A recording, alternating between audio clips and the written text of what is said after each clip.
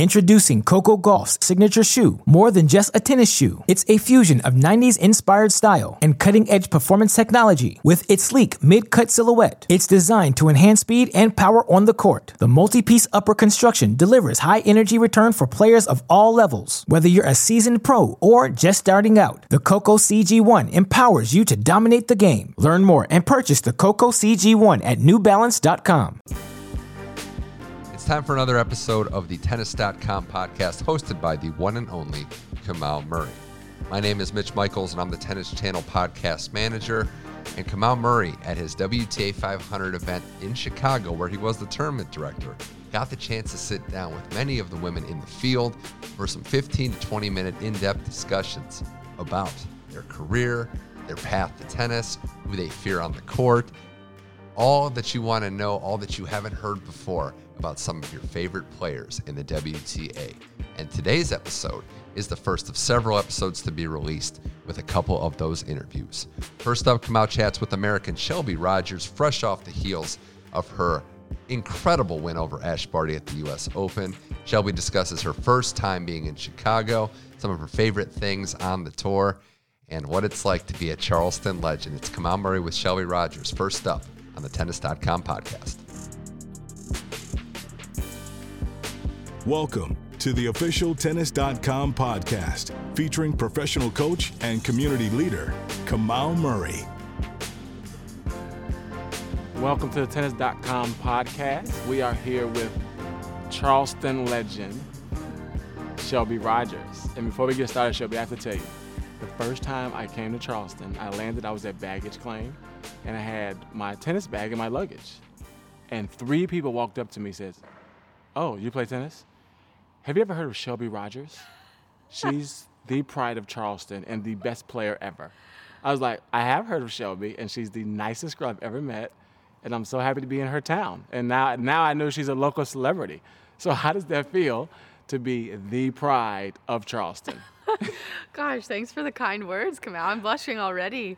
No, it's great. I have so much pride being from Charleston. It's an incredible city. I'm so fortunate to be from there, to grow up there, and just have that low country blood, you know? I love going back. It's an amazing city, and I just want to make that city proud. You know, it's funny. So my first time in Charleston at the Volvo Open, we were looking at the order of matches, and like every day you kept playing at night. And that was when I was like a rookie sort of coach. And I was like, why does Shelby keep playing 7 o'clock at night? And then I turned on the TV, and like the whole stadium was full. And I was like, okay, now I get it. Nighttime tickets, hometown girl. That's kind of how that works. Yeah, it's pretty fun. I mean, I'm one of the blessed players that has a hometown event. Not everybody gets that experience. And it took me a bunch of years, though, to be able to play there. I would get so nervous, you know what I mean? It's just a different pressure. Like, you have so many familiar faces in the stands, and people shouting out your name, people calling you nicknames from high school, whatever it is. You know, it's just a different atmosphere, but it's so much fun. And I just wish every player could feel that at some point. Yeah, I say that because I think that, like, in the States, we've seen so many tournaments, like, disappear.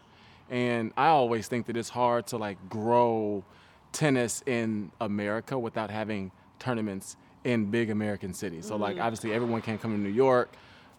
Ticket prices are like, $250, and it's 1 year. But like tournaments like Charleston, like Indian Wells really do kind of help, grow the bottom, right, to try to popularize the sport. Because I think, I have a lot of friends, they play basketball, and they always laugh at me because I play the runt sport.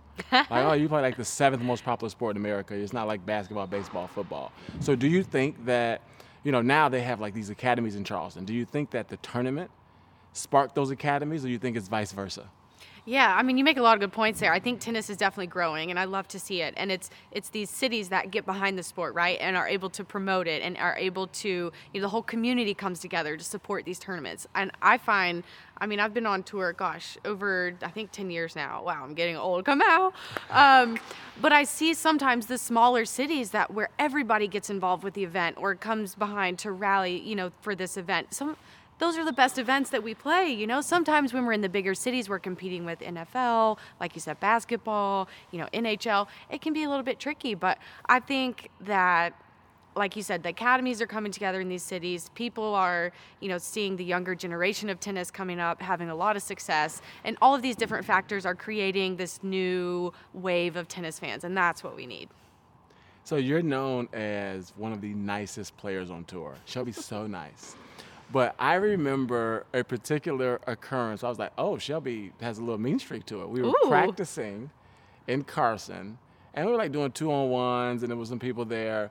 And they were like, you guys can stop stopping the ball. Like, let's have a rally. Like, stop stopping the ball. You're slowing down practice. And I was like, whoa, I've never seen Shelby have that side. Oh, that's so funny. When was that? Oh, you remember. Was it before my knee thing? It was definitely before that. It was before that. Okay. Man, that sounds like a rare day for me. No, I'm kidding. Oh, I definitely like to be efficient. That's one of my qualities. So it's probably stemming from that. If you guys are stopping the ball, maybe I was missing a lot that day too. So we were having a lot of stops. I mean, you've been known to hit big. Great. The ball was going a little bit deep, and he was like, no, play the ball, please. Keep the rally going. I was like, all right, Chief Shelby. Calling you guys out. That was hilarious. And that ever since then, I was kind of afraid to Oh, don't say that. I'm not intimidating, guys. Don't. That's amazing. I like that. Give me, let people know I got a different side. Oh, too. no, when it's practice time, Shelby doesn't mess around. So you say you've been on tour 10 years. You've been to all the slams. Tell me which one is your favorite. This question's always tough for me because each one brings something a little different, right? I would say overall, I'd probably put Australia at the top of my list. As an American, don't get mad at me for that, but I think it was the first sort of, really great accomplishment. Like, you're going all the way to Australia. You made it to the Australian Open. It's so far away. Melbourne's an incredible city. They do such a good job to welcome you, and they just treat the players unbelievable. I think all the slams are incredible, though, but that one, I think, just for, I don't know, just because it's Australia, right? It just has a little bit something different for me. It's at the top. But then playing at the U.S. Open as an American, I mean, you can't beat that. Yeah. So that's a very close second for me. French Open, I've had great results there. It has a special place in my heart. Wimbledon, I love the history there. It's a little uptight. There are a lot of rules, for me, but I do enjoy the grass so much. But I think that would be the order I'd put them in if I had to pick.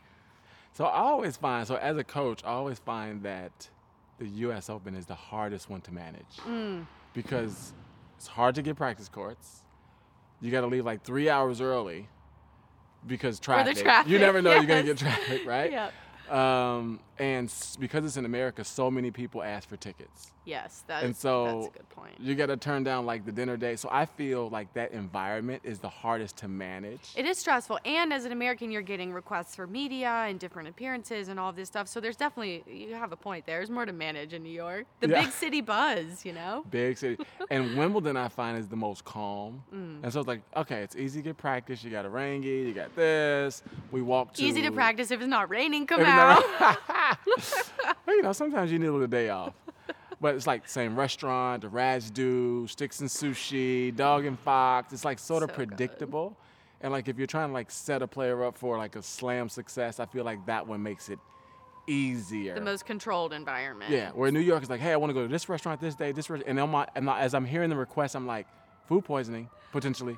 I'm like, how about we just find one place the first day, everyone go to bed, wake up, not sick, and let's go to the same place for like the next 2 weeks. That's no fun. We're not there for fun. We're there for work. That's true. That's true. You got to stay focused. No, I would agree with that. And so what about Paris?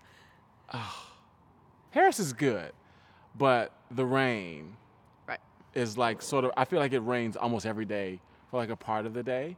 And I find that it's hard to actually eat there. Like Miss Cole, I go there to drink, but I don't actually go there to eat.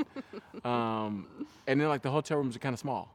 They are the European roots, but they're small in New York potentially too.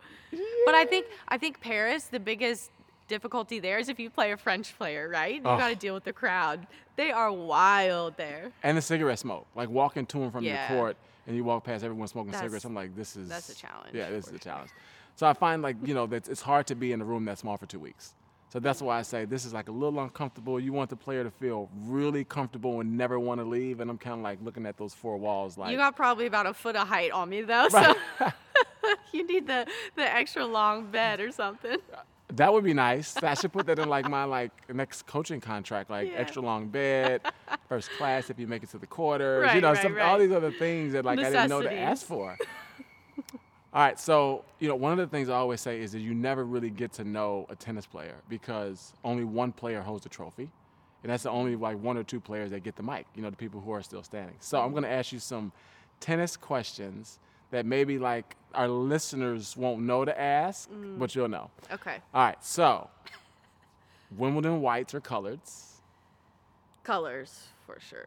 Okay. I mean, I'll give you an example why I say that. Okay, so this year at Wimbledon, I'm getting ready to go out to play. Made it through lunch without spilling anything on my outfit. That's a big win. I get to the locker room.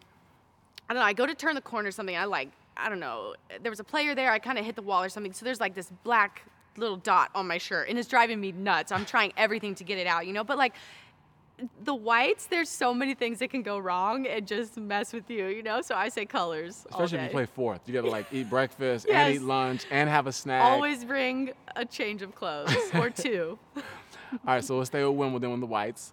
Court 18 or court 3? 18. Marathon. All right. Brisbane or Auckland? Auckland. Linz or Luxembourg? Linz. I always got to celebrate my birthday there, I think in Linz. I've only been one or two times, but it was really nice. I always celebrate my birthday in Asia, and it's kind of miserable. Yeah. It's funny because every player has a story like this, where they always celebrate their birthday or certain things they do. Yeah, you're always at a tournament. I remember, I think 2017, we were in Beijing for my birthday, and then we lost early. And then Kyrgios and Genie walked up to me, hey, I hear it's your birthday. And you know what?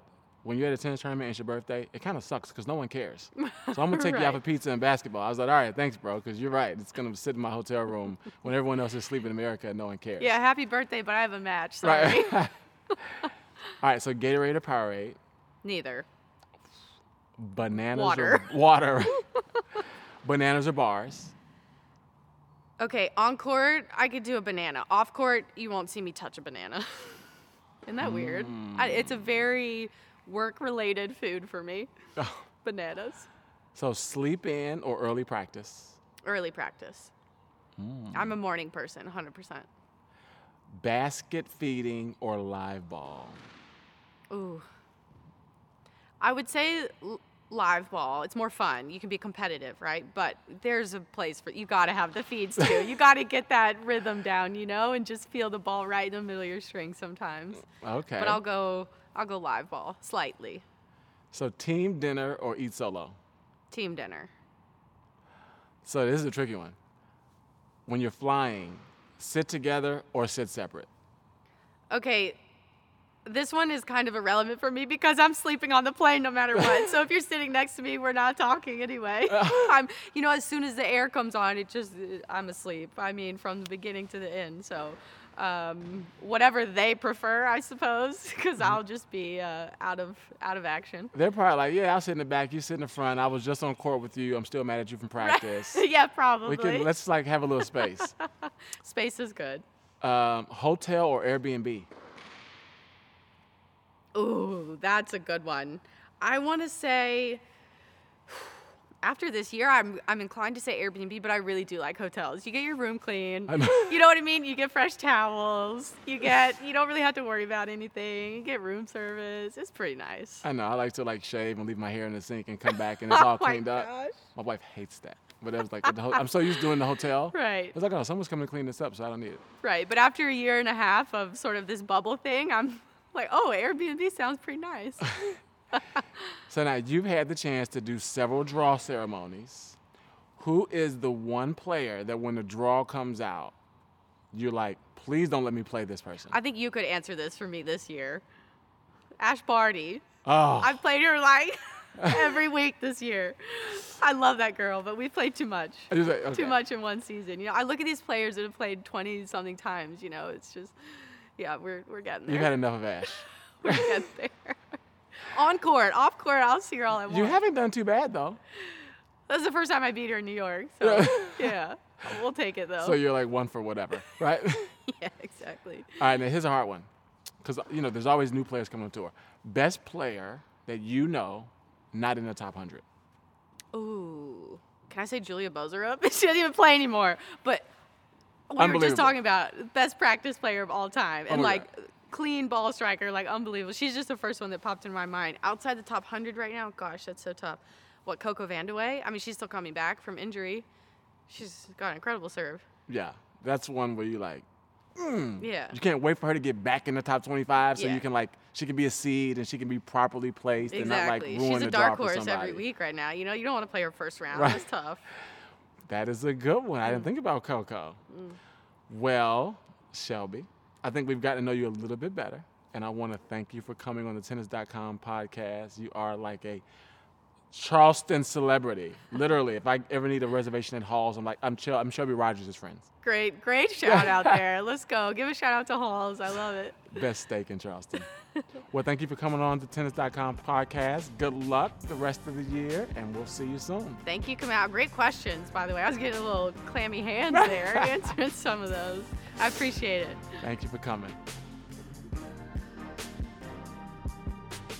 Introducing Coco Gauff's signature shoe, more than just a tennis shoe. It's a fusion of 90s inspired style and cutting-edge performance technology. With its sleek mid-cut silhouette, it's designed to enhance speed and power on the court. The multi-piece upper construction delivers high energy return for players of all levels. Whether you're a seasoned pro or just starting out, the Coco CG1 empowers you to dominate the game. Learn more and purchase the Coco CG1 at newbalance.com.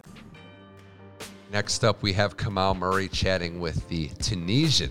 Don't say that much about pro tennis players, but it's Ons Jabeur, and she is a groundbreaker in every sense of the word. Ons Jabeur joins Kamau Murray from his Chicago setup to discuss her life on tour, being a pioneer, and wanting to set up and start a tennis academy in her native Tunisia when the time is done. And how did she plan her creative? How did she start playing her eclectic style? It's Ons Jabeur on the Tennis.com podcast with Kamau Murray.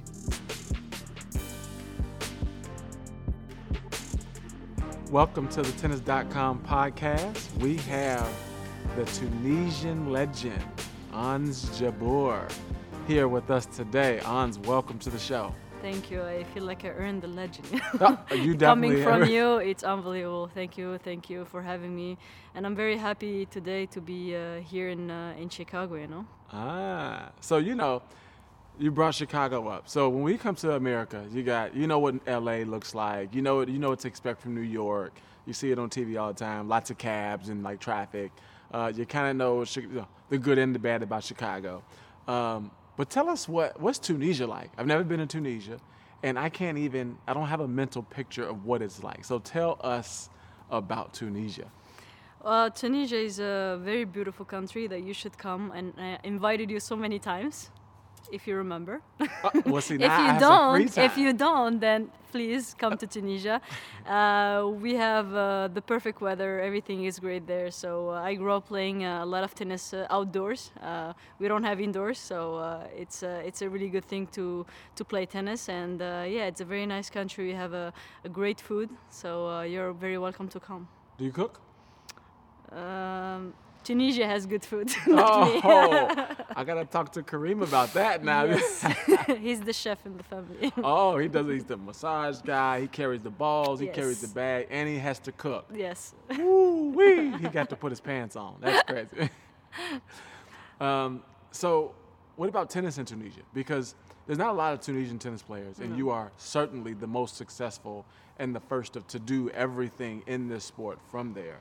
So, what's the game style like? When I look at your game, I'm like, somebody definitely taught her how to craft the ball, junk you, roll you, chip you, drop you, lob you, and do it all over again. Is that like a Tunisian thing, or is that like a Ons, I just made it up on my own thing? It's a mix of things, I grew up having a very a good coach, gave me the freedom on the court to do whatever I like. So whatever I want to do, drop shot or lob or just play like a different shot. He just let me be myself on the court and just correct me and show me a few things, you know. So I was kind of free on the court doing whatever I want. And Tunisia is a very small country. We grew up playing tennis at club, but also at hotels, you know, because there were like the Club Med, a lot of tennis courts there. So it wasn't really a facility to play like tennis professionally. And now I feel like we had like Salim Asfar, Malik Jaziri, and me now. We're bringing this mentality of, you're from Tunisia in North Africa. You can make it one day. It was difficult at the beginning, not finding, you know, a tennis player from my country. But, you know, I think given the example right now, I feel and I hope I motivate a lot of new generation to come up here and play and be top 20, be top 10, and why not one in the world and win a lot of Grand Slams. So tell us about being a female doing it from Tunisia. Because we know, you know, sometimes culturally there could be a challenge there, you know, letting you be free and sort of spread your wings and travel the world to maximize. Tell us about being a female to do all this. You know, Tunisia is one of the like more open countries than others, and I feel like I didn't have that issue before, or even now. I come very. My parents are very open, and they wanted me to play tennis, and it was easy enough for me to start and pick up a racket. I've been judged before by other like people, but it's their opinion, and I feel you as a tennis player, as an athlete, you get judged all the time, like inside or outside Tunisia. So for me, it wasn't a difficult thing. They welcomed it, and I feel now I inspire more and more females to be on tour to play tennis, and it's a great thing. You know, I hope I can see more and more players playing here, and hopefully being with me on the tour. So you keep talking about the next generation, and that's exactly how I would describe you. Is you seem, number one, a free spirit. Number two, always thinking about others. You know, whenever you see people, you like greet them so warmly, crazy jokes. And do you aspire to create an academy?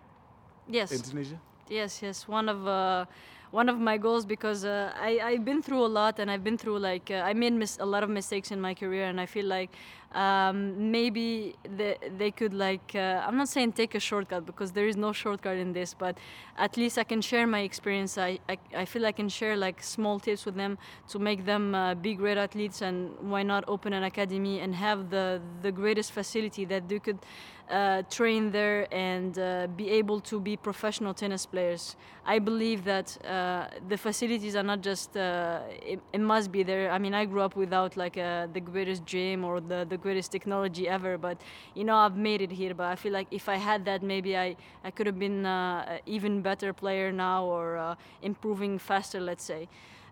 For me, yeah, that's a very important thing, and I want to show them the great mentality of being a professional athlete, change little thing that they were thinking about before. It's kind of, you know, difficult not to have also a role model, you know, to like show, you know, I just did it, I'm from the same country, and, you know, you can do it one day, you know, why not?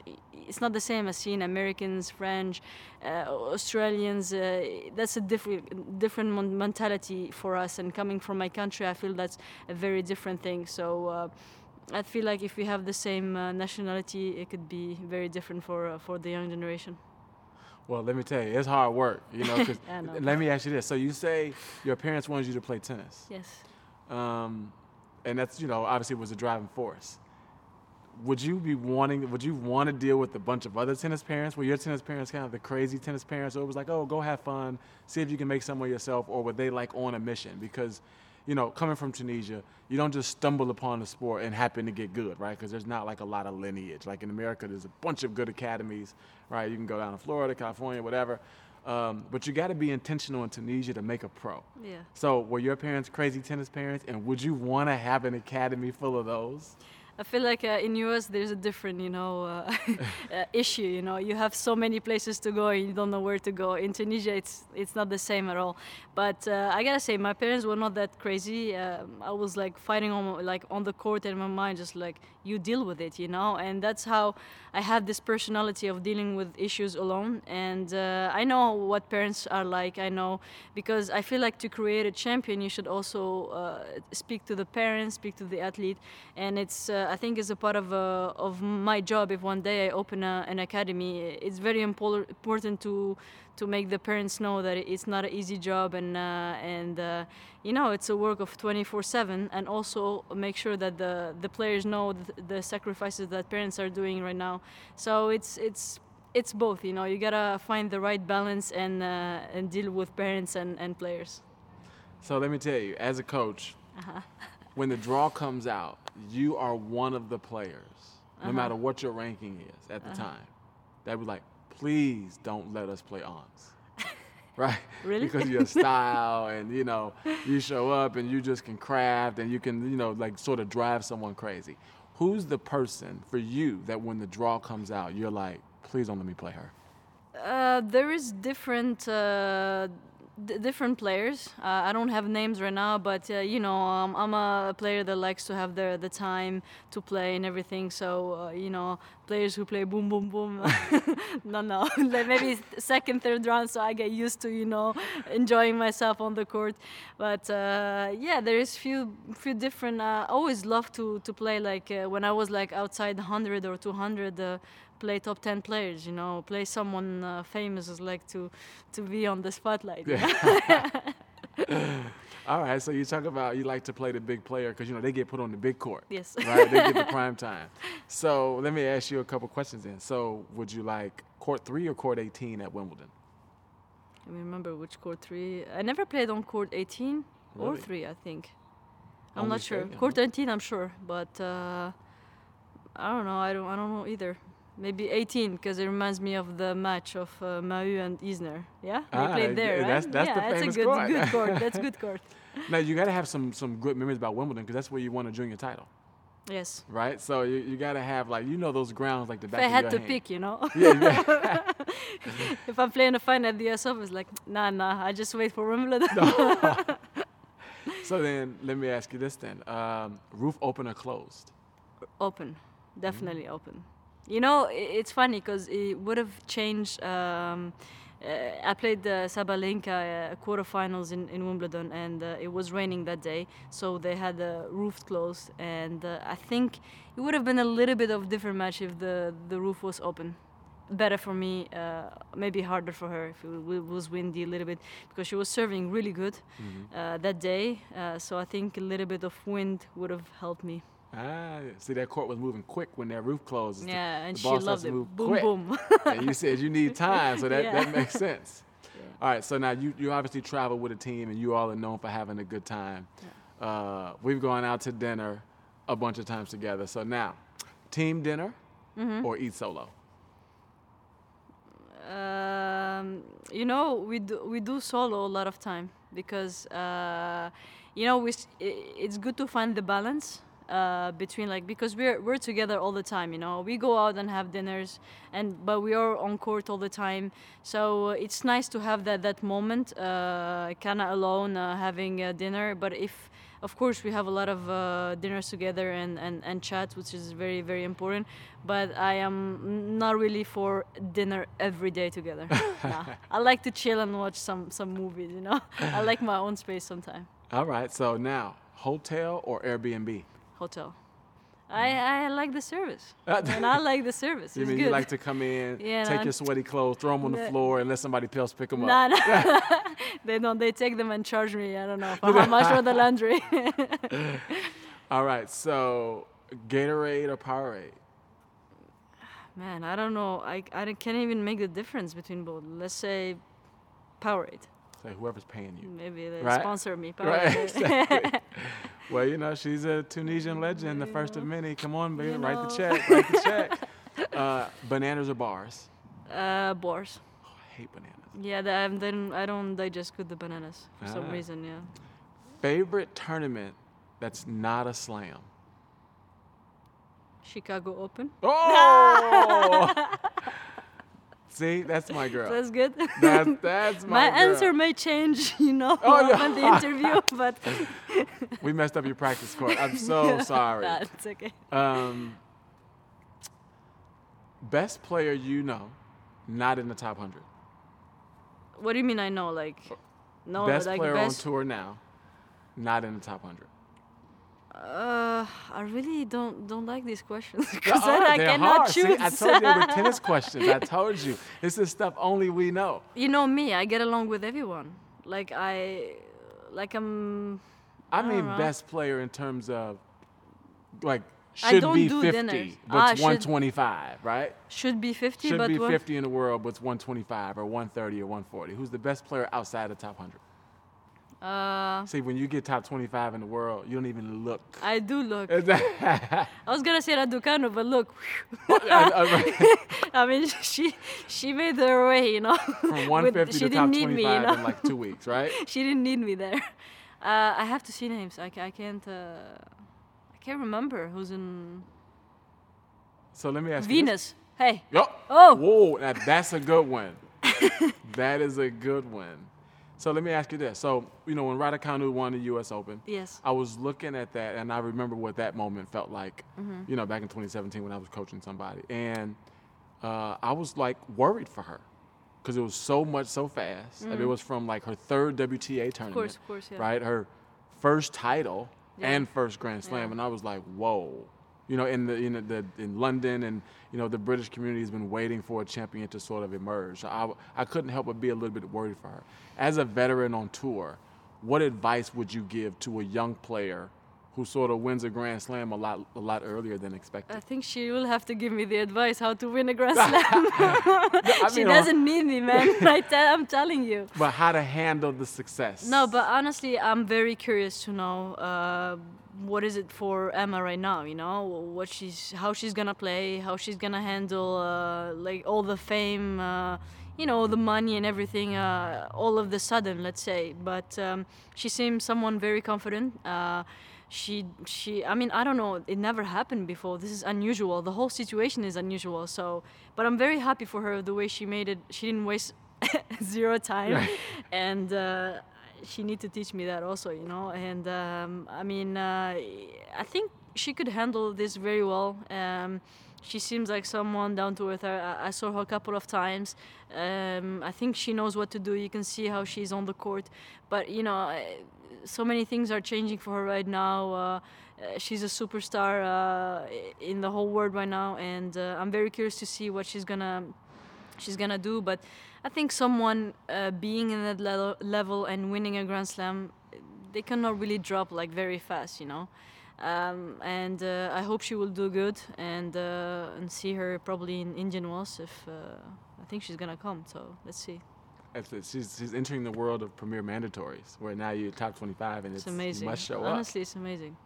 Well, thank you for joining us. Of course. This has been Ons Jabeur, the Tunisian legend, loved by all. People look at the draw and be like, please, first round, don't give me Ons, because she's going to chop me up and drop shot lob me to death.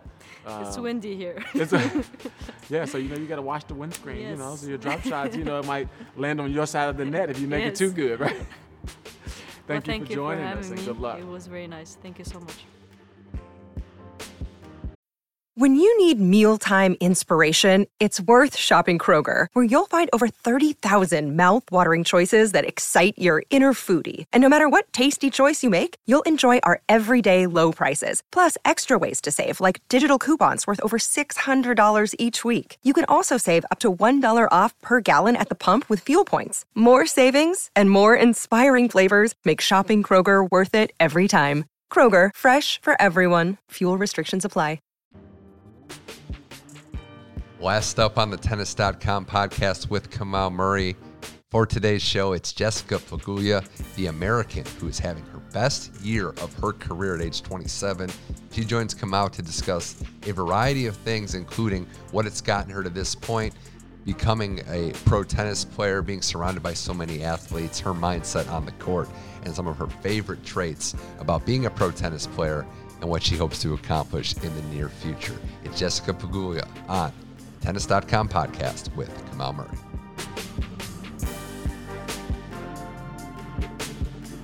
All right, welcome to the Tennis.com podcast. We have the pleasure of having one of the hottest, the most popular American players with us now. She's laughing, but it's the truth. American players right now, Jessica Pegula. Welcome. Yes, thank you. That was quite the intro. I'm just saying, see, a lot of times you all don't see how people see you, right? So, you see me, you all think I sleep a lot. Like when I'm sitting on the couch, like in the players' lounge, but I'm paying attention. Yeah. So you're like a locker room favorite. Oh. I don't know if you know that. Oh, that's nice. You're one of the, Jessie, she's so nice. Until she beats you. Right? You're like, I hate her. You know what I mean? No, that's good to know that I'm a locker room favorite. I'll take it. Well, I think you used to be. Last couple years, maybe not so much because you like been kicking, kicking a lot of tail. That's okay. Lately. I'll take that as long as I'm winning. So you're kind of like a late bloomer, right? Like when you were 21, 22, maybe some people from your class were having more success. But I think the past couple years, you are like on the feared list. Yeah, on the come up. What do you attribute that to? I think I was kind of a late bloomer a little bit. And then I had a lot of injuries and stuff like that. So I felt like I never got any momentum kind of like getting to the top. I mean, I was always like around 200 or something, and I would have some good results here and there, but never like consistent enough. So I think really it was getting healthy and getting in better shape, because that gave me a lot more confidence on the court that I could last in long matches and like week in and week out. So that was definitely, I think, helped me mentally. And then mentally I was able to kind of use that to grow the mental side. So I felt like the physical helped the mental, and then mentally I was able to stay in these matches and kind of get that confidence from that. So I think it kind of worked both ways. Yeah, like I look at like a lot of people who have had like won slams the past couple years. They've like built momentum. So you look at when Ash won her first slam, she won Miami, and then Osaka won her first slam. She won Indian Wells, right? And so I feel like sometimes, and even Emma, she got to the finals of her second WTA tournament ever, or quarters of Wimbledon, and finals of a 125. Bianca, same thing. Yeah, so it's Bianca, same thing. So I think sometimes people underestimate not only like you be good and have a good draw, but you also have to have like some momentum. You don't just wake up and like, you know what, I'm playing well. I like this hotel. I like my draw. I like my coach. I'm ready to win a slam. It's it happens like through a series of. Well, with Sloane, I mean that's the same thing. Like, I think maybe some people that don't follow it week in and week out don't kind of see that. But, I mean, we all know when we're at the tournament and you see the people who are doing well, like, you kind of know who's hot and who's not. And that's why, like, I mean, you're not that surprised, or maybe the rest of the world or the media is surprised. But you kind of know that momentum's been building. And I think the depth is so good right now that anyone who can get that momentum, like, long enough and then kind of carry it into a slam can win. And I think that's what's been happening. Yeah, you're right. I think like from a fan perspective, they only really get to hear from the winner. Yeah. Right? And so they forget how like she sent me 3 weeks ago, then she sent me last week, then she got to the finals. So they don't really keep track of the momentum. They just kind of keep track of the person that holds the trophy. Yeah, exactly. And it's like that momentum over a career is so important. Yeah, it's a big difference. Like, I mean, I don't think I was surprised that Bianca won the US Open. I don't think I mean, maybe Emma more than all the others, but when you look though, like, I mean, I'm not that surprised. Like, I am, but I'm not. I am because she's qualified maybe, but I mean, after seeing the people she's beat and the momentum she's had, and I don't know, you can kind of see it happening, and same thing with all the other players. So, we see like a lot of young players emerging and winning, and, you worry or you wonder, how they're going to handle sort of the success. But like somebody like you who's been around sports your whole life, been around great athletes your whole life, been in the locker room with these players, what advice do you, give the young player who's going to come out and, maybe get hot, get a win? We saw, Paolini win a tournament last week or whatever. It's like, hey, what advice do you give them, given the fact that you have experience in like other sports and been around athletes from other sports? I haven't really been around that many athletes as people think. They're like, oh, you must talk to these guys, the football, hockey, all the time. I'm like, not really. But, but no, I do. I think it's just more, I think we all kind of understand because we're all going through similar things. I think tennis is obviously different than other sports, most sports.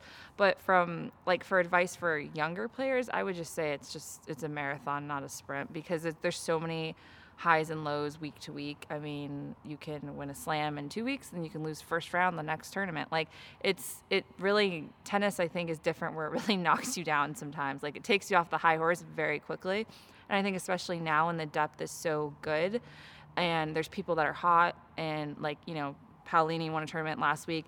Maybe no one notices, but she could very easily beat someone pretty good here first round. I don't know who she plays, and people might be surprised by that or something like that. But I think it's just the highs and lows. You have to balance that as a young player, from the positive and the negative. You know, I don't think you can get like super high, and I don't think you can let yourself get too low because every week is a chance to turn it around, and every week it's a different, you know, challenge. So you think about these young players now, even yourself, right? Who now you talk about those lows, and now you walk off the court, and before you even turn your phone back on and get to the locker room, you've got 80 DMs from fans or bettors who are mad or pissed off because they bet their whole house on you. Yeah. How do you navigate that challenge? I don't know why, but that stuff isn't. I know some people really struggle with it. I honestly just don't look at them. Like, I just don't look at it. And I know some people, maybe it's hard, but I think you just have to either take it as, make it kind of funny because it is ridiculous, some of the messages you get about, even if you win. Like, if you win and they bet against you, they're like, you know, it's cursing at you, telling you all these horrible things. And I think you have to find some sort of comedic relief in it because it's ridiculous. But I just don't look, or I delete them. And I actually don't even let people I don't follow comment on my pictures because sometimes I was like, my grandparents follow me, you know, and they'll comment, and then I get like these bettors like cussing me out, and I'm like, oh my God. Like, so I actually just I don't let anyone comment that I don't follow on my page. So usually people I follow aren't going to say those things. So that's what I do. But I know some players don't like to because, oh, it's not good for their social media, whatever. So it's one or the other, but I think you have to know too, if you're going to be online a lot, that maybe that is going to happen and you're just going to have to accept it and try and not look at it. Also, you can always report, block. I mean, you can do all that stuff and, you know, try your best, I think, just not even to let yourself go down that hole of reading all of them, because then that's where you start getting annoyed and mad.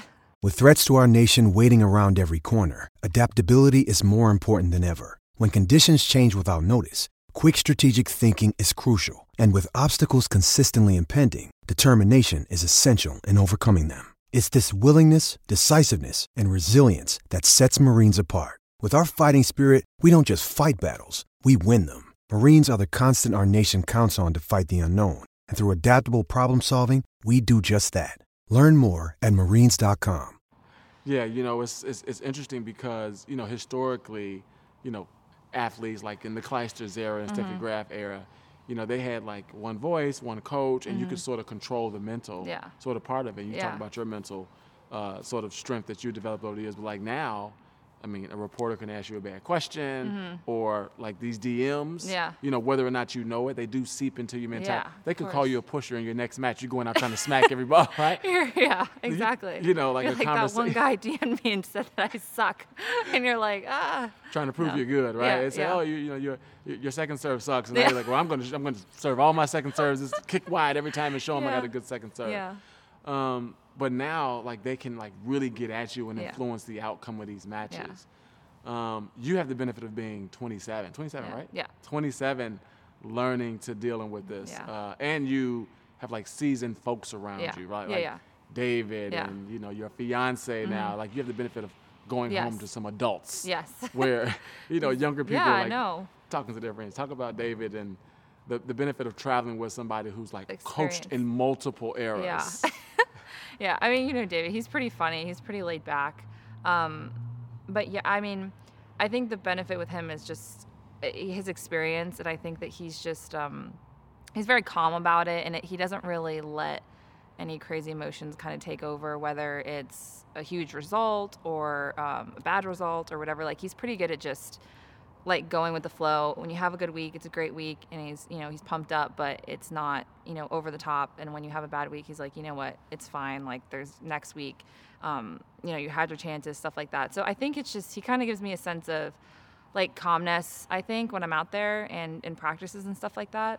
You know, I think I'm pretty laid back, but at the same time, we all get frustrated, or I can't hit a forehand today, I can't serve today, I can't do this, and he's pretty good at like balancing that out for me at least. So yeah, I don't know if that's experience plus his personality, and I think I just kind of mesh well with him.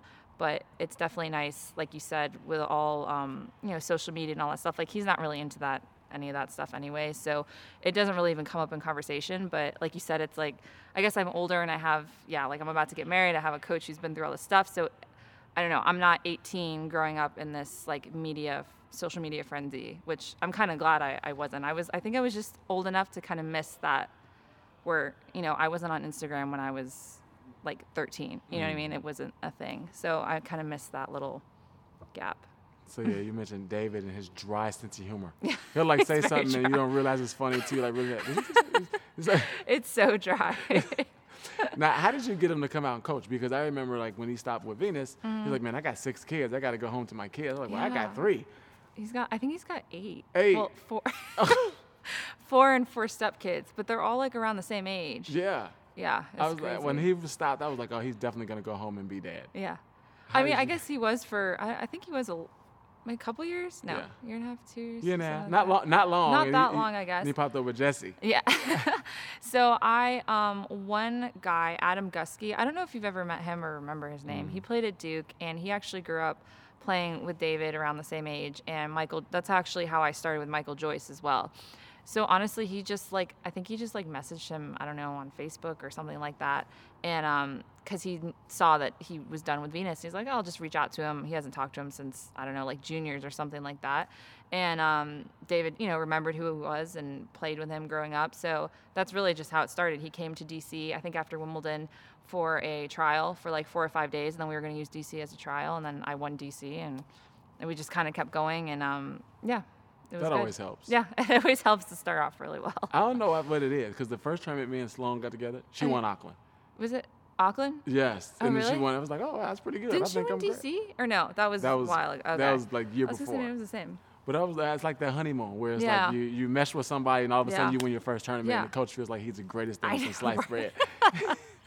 I remember that. And then I remember I went to China and did terrible, and I was like, like the honeymoon phase went down real fast. But no, it was a good experience from the start. And like I said, I think our personalities really meshed well, and that's important, because I'm with him more than anybody, like, more than friends, family, fiance, like, so you have to get along. Yeah. So tell us about the Olympics. The last couple of Olympics, you were watching other people represent the country. And this was a different Olympics, obviously, with no fans, but still a big one. Tell us about that experience. Obviously, if you ask players if they take Grand Slam title or Olympic gold medal, most of them would say Grand Slam for sure. Yeah. But the experience is one that people are really curious about and kind of mysterious. Tell us about your weeks there. So the experience was definitely weird. It was my first Olympics, and I think Beth and Raj played in Rio, and they were on our team, so they definitely said it was different with COVID. Just I think the worst part of it, I don't want to say worse, but the worst part was just the logistics of, like, we had so many forms. Like, I've never signed so many forms in my life. Like, we were joking, like, I don't know where this info is going, but someone's got all the info. Like, if they wanted to take my identity or become me, like, they would have it, because we filled out forms nonstop. And so, like, but once we kind of got through the entry process and, flew in, got through the flight, got through all the paperwork of getting there, going through customs, and I think we were able to kind of relax and stuff like that. But I think that was just kind of the most stressful part. And then, of course, I think for most of us, really, obviously no fans, but we weren't allowed to go watch other sports.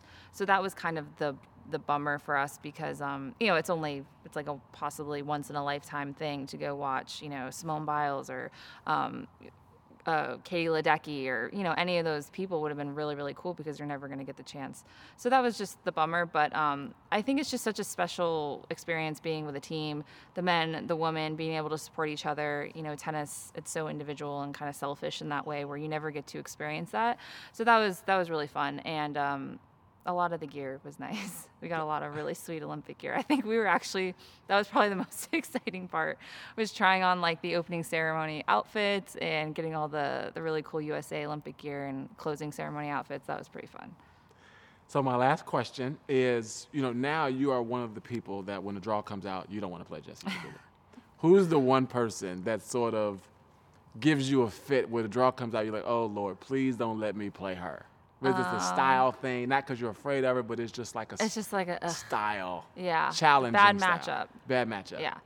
I would say this year it's been Bencic because she's crushed me twice at the Olympics and then at the U.S. Open. And she's always tough for me because we both hit flat, but she likes my ball and stuff like that. And then so that's kind of I don't mind the matchup, but it's tough. So this year that's been tough. And I would say Sorribes Tormo. I actually haven't even played her anytime soon, but I'm always like, please don't let me play Sorribes. And I think that's honestly majority of the girls because, I mean, obviously it's a grind every single time. Like, you're not going home quick. No matter what, it seems like it's always going to be tough. And she's been winning lately too, and she's been doing really well. So I haven't even played her recently. I don't even know if I think I played her once a long time ago, but yeah, she's someone where no thanks. No thanks. If I can avoid that, I would like to. Well, this is the Tennis.com podcast. I would like to thank one of the hottest U.S. players, American players on tour now, Jessie Pegula, for taking some time out of her day to talk to us. Yeah, thank you. Thanks for having me.